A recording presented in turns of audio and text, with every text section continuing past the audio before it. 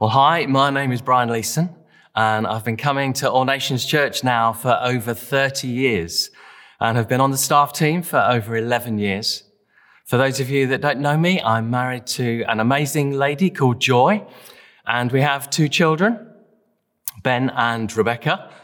I still like to think of them as children, but Ben's 23 and Rebecca's 20, so Joy and I have entered that new phase in our lives of being home alone.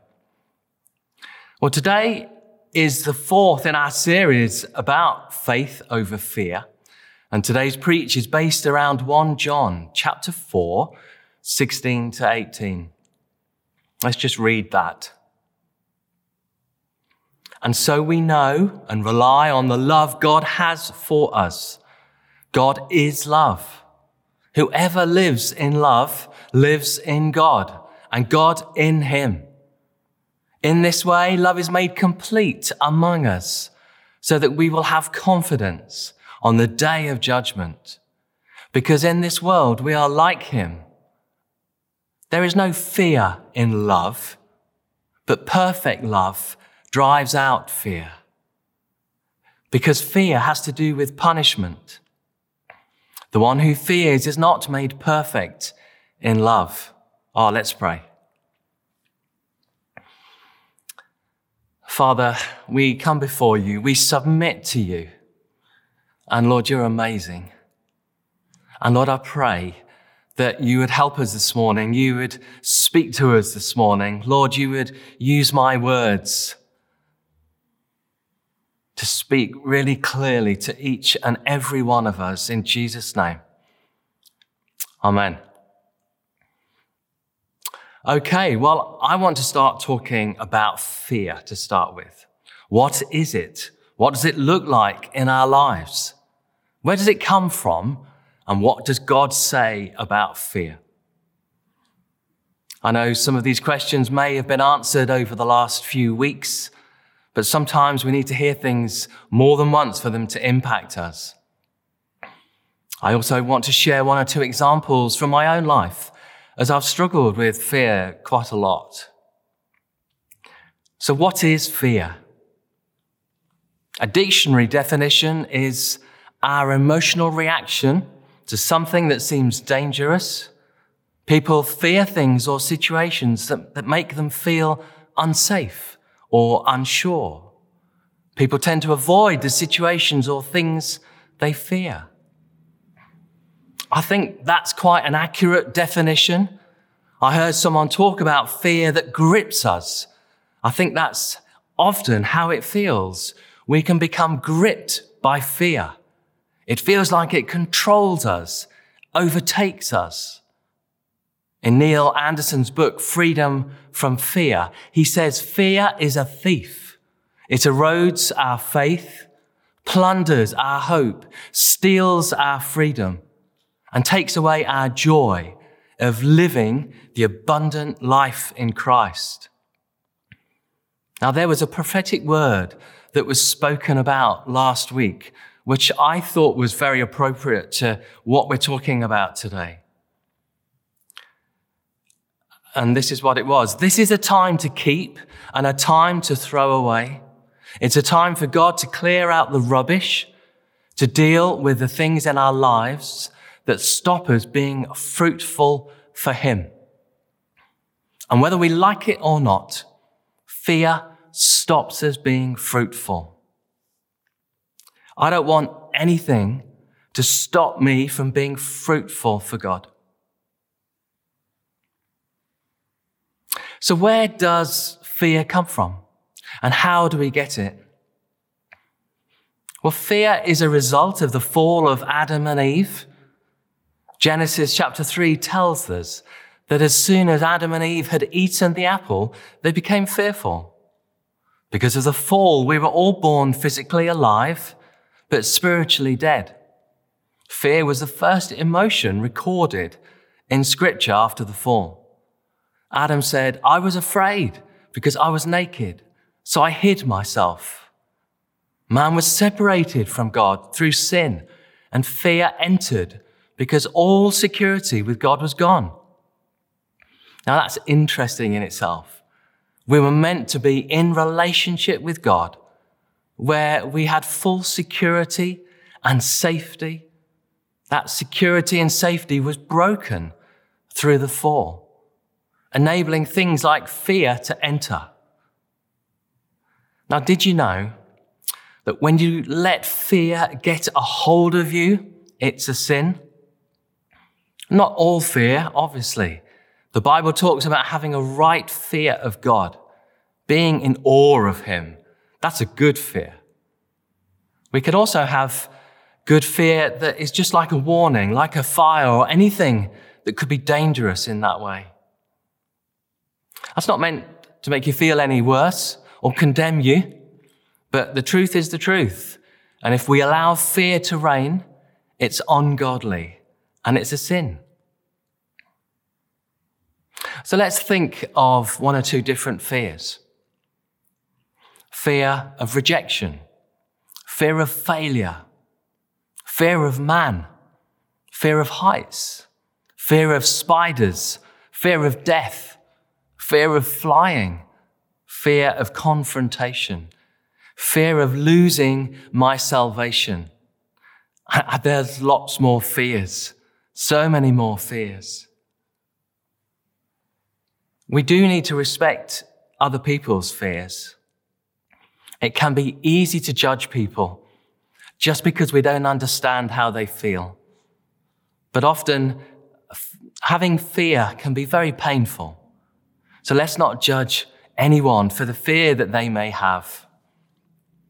I also want to just focus on for a moment how we are made, because I think that's really important. That we have a spirit, we have a soul. Now, our soul is our mind, our will, and our emotions. And obviously, we have a body. And that any part of us can react to fear. Our body can react to fear. Our emotions, our thinking can get massively impacted by fear. And the effects of fear are numerous. On the body, sweating, anxiety, increased heartbeat, upset stomach, shaking. On our minds and emotions, fear is a negative emotion. Our mind can be affected with fearful thoughts. We're robbed of peace, loss of sleep. Fear makes you retreat, hide, not want to engage with anyone. Now, I do want to say that some of these fears can be huge. And if you struggle with fear, it can have such a massive impact on your life and your ability to live normally. If that's you, there's no condemnation today, but compassion for you and love from us, but also our amazing Father God. I've struggled with fear a lot, and I want to share one or two of my fears that I've had with you. A few years ago, we took the family on an activity holiday in the French mountains and had to travel in our car to do some canyoning, which is jumping off rocks into deep water. And we had to travel on this very windy road that took us up a mountain and down the other side. We got higher and higher and higher. And I was driving, and obviously on the right-hand side of the road and in a right-hand drive car. And there was a sheer drop right beside me. There was no barrier on the edge of the road. It was a nightmare for me, and I felt so afraid and fearful. I was relieved when we got to the top, but then, of course, we had to go all the way down the other side. And then later in the day, once we'd done the canyoning, we had to do it all over again and go back home. To be honest, I struggled to drive the car. I think I drove in the middle of the road. Joy was more afraid that we were going to hit a car coming the other way. I was so relieved when we got home. But when I went to bed that night, as soon as I closed my eyes, I was right up that mountain again and had a terrible night's sleep. It just shows you the effect that fear can have on you, and that we will go to any lengths not to experience that again. Absolutely. On that holiday, a couple of days later, we went on a high ropes course in the trees. And I was really pleased with how I'd coped with that because I don't like heights. And then the family wanted to go up the mountain. And so we went on this open ski-type lift where you have your legs dangling. I tried not to think about it and just went with it and said, yeah, okay, I'll do that.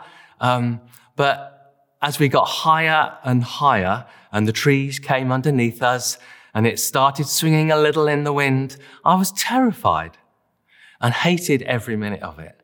So much so that I let the family come down on the lift and I walked or ran down the mountain. When I was in my 20s, I got knocked off my bicycle by a car. And in the next few weeks, at any junction, I couldn't trust any car as I thought they were going to go into me. I guess part of that can be seen as healthy to protect myself. But if that mistrust of cars had grown into a much bigger fear, that would have been very unhealthy. And just one more. 10 years or so ago, I used to lead worship here at the North Site. And in the whole week up to the Sunday, I was anxious and fearful about what I was going to do on the Sunday. I think it was fear of man, fearing what other people think, but in a really ungodly way that matters far too much what people think. It was always great on the day, and God was really good, but the whole week before was a massive challenge, and it was always in the back of my mind, and I couldn't relax. And then afterwards, of course, I would worry whether what I had done was all right or not. I'm so glad that I don't get that anymore. The fear of man is one that isn't quite so obvious as the others, where we rely far too much and are focused far too much on what other people think. It stops us from stepping out for fear of what they think. Of course, some fears that develop can be far more serious. Fears that develop after someone has hurt you in some way, or even something like abuse. Maybe they betrayed your trust. These can enable deep fears to develop that can make life very, very painful and difficult. It can become very difficult to trust people when we have been let down. But you know, there is hope for all of us today. For we have a God that we can trust completely, 100%. And the Bible says, do not fear so many times. It is a command, which means that we can be free from it. God has made a way. One thing I want you to take away from this talk is that God has made a way so that you can be free from fear. I know it's a big statement, and if you've struggled with fear your whole life, that can be scary. But the reality is, God wants us to get these things out of the way so we can be more fruitful for Him.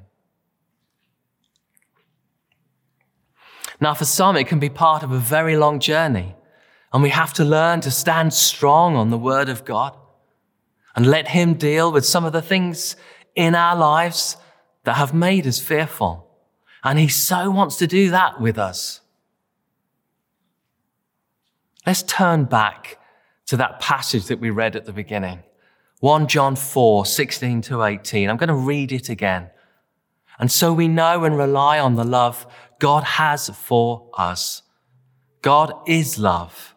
Whoever lives in love lives in God, and God in him. In this way, love is made complete among us so that we will have confidence on the day of judgment, because in this world we're like him.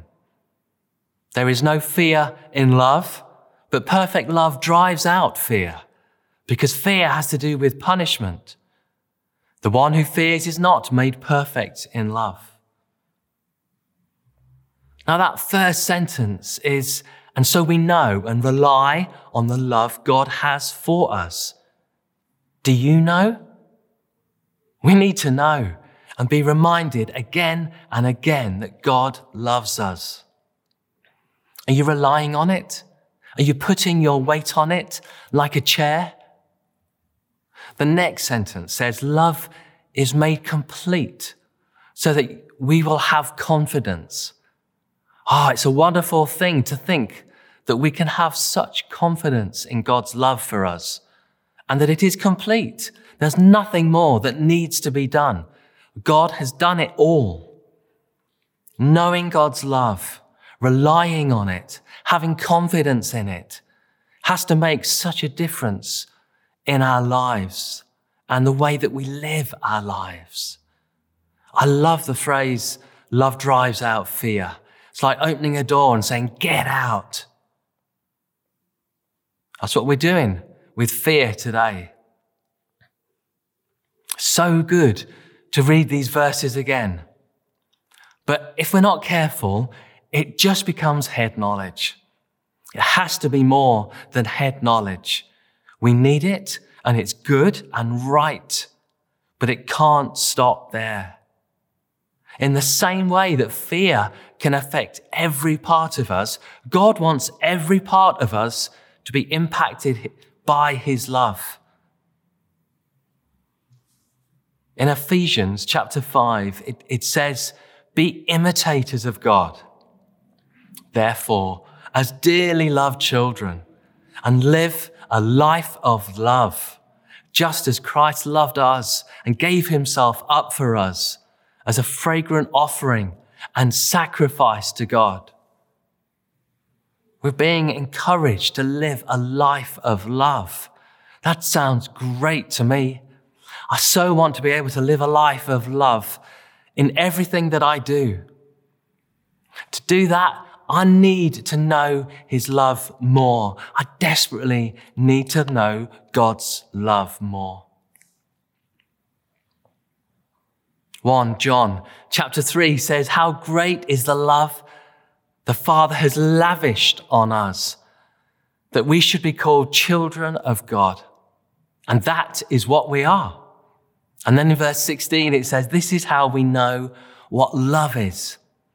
Jesus Christ laid down his life for us. Now, I can't see the word lavish and not think about syrup sponge pudding. I just can't. I've got a plate here. And I want you to imagine, I'm sorry there isn't a real one, but I want you to imagine a syrup sponge pudding.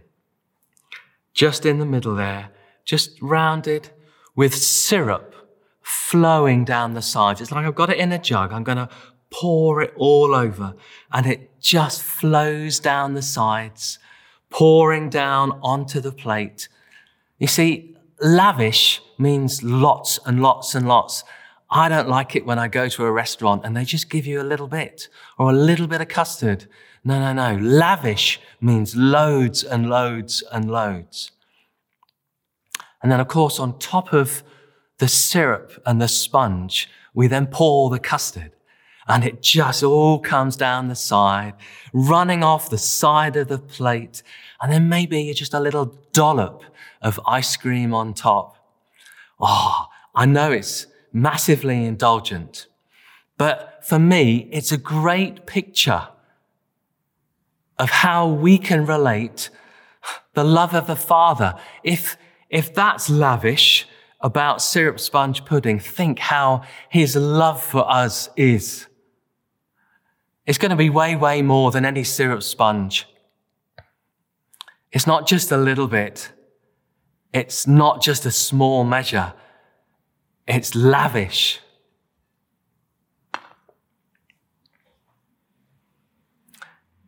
It's so lavish that Jesus died for us. Jesus died so that we could all come into relationship, so we would know that lavish love. It's outrageous. So how do we connect with the truth of these words in a way that changes us, that touches our hearts? I think we need to ask the Holy Spirit to help. We so need the Holy Spirit to help us. We need his revelation. That's one of the jobs that he does. And actually, we're going to just take a moment now to ask the Holy Spirit to help us. Holy Spirit, we thank you that you're with us. We thank you that we can look to you. And we ask you, Holy Spirit, that you would help us to know the love that Father God has for us, each and every one of us. We pray, Holy Spirit, for your revelation in Jesus' name. Amen. God can't love you any more than he loves you today in this moment. It's just not possible. And tomorrow he loves you the same, and then loves you the same the next day, and on and on and on and on. There's nothing I can do to make God love me more. Wow, what a relief, because he has done everything. And so there's nothing that you can do to make God love you anymore. That's incredible. So what has love got to do with fear? Fear comes through insecurity and being unsafe, through sin and ungodly behavior. So I guess love is the opposite of that, knowing the love of Father God that brings safety, security, and his protection. In Psalm 91, we've got such a wonderful psalm about security and safety.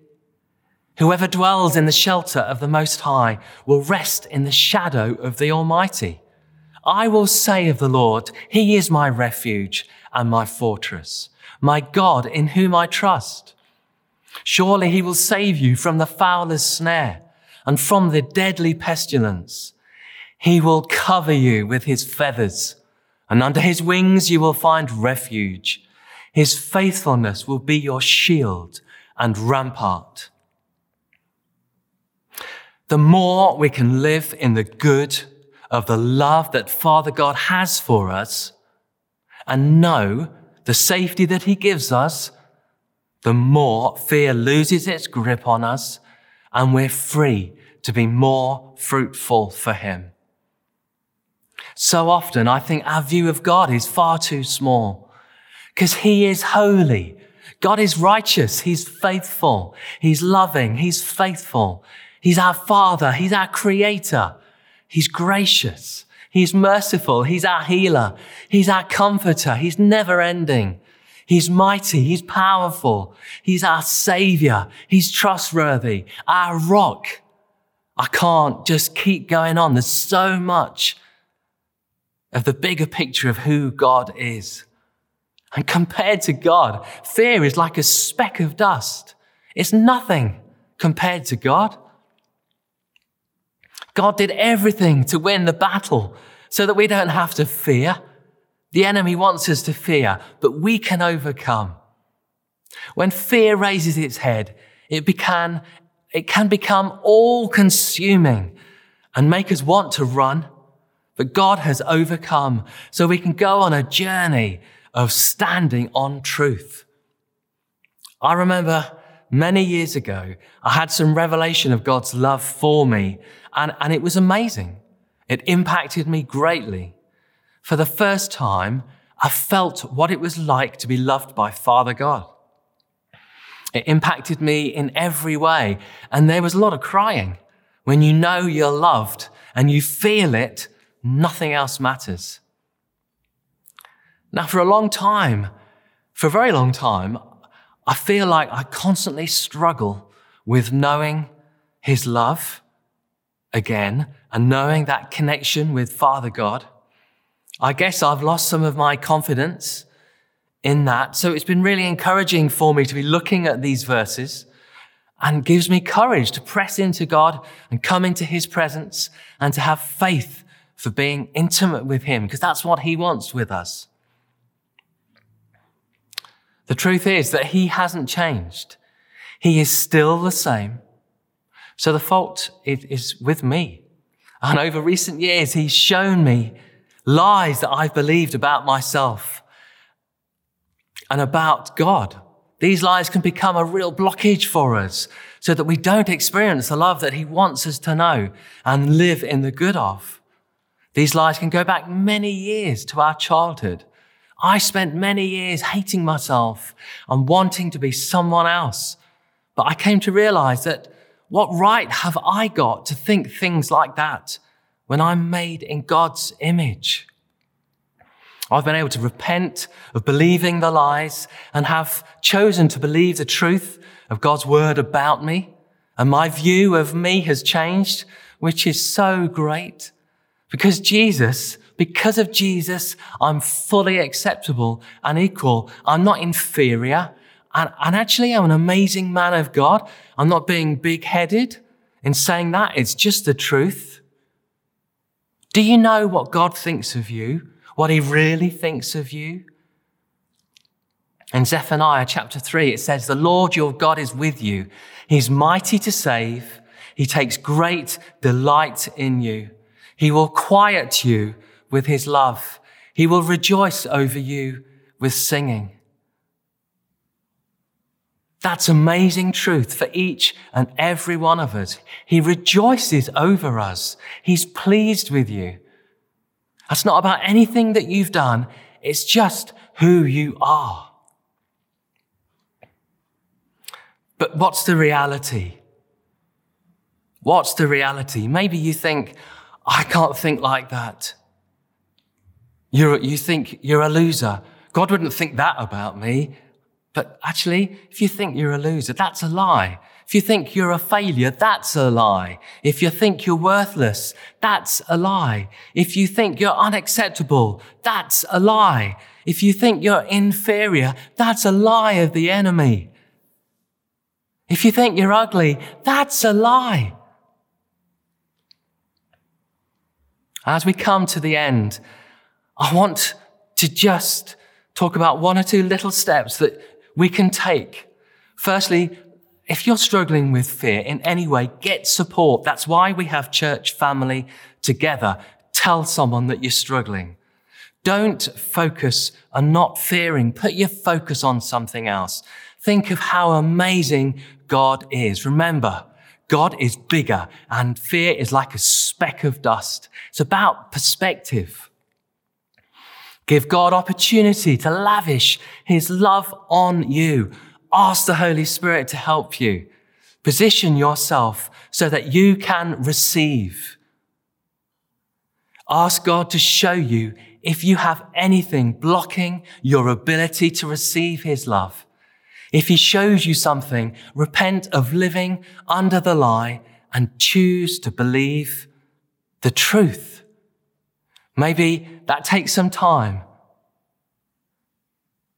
but it's worth it because he wants us to be free. Now, over a few years ago, I was running a course called Freedom from Fear. And if any of you are interested in looking at this a little more, please do let me know because I would love to help and very, very happy to run that course again. But time has gone. Let's pray. Father, you know everything about us. And Lord, we ask, would you please help us to work out the fears that we struggle with. Thank you that you're committed to us. Thank you you want us to be free from fear. And Lord, we lift our fears to you and ask for your help in Jesus' name. And we pray for fresh hope, fresh faith over fear in the name of Jesus. Amen. Amen.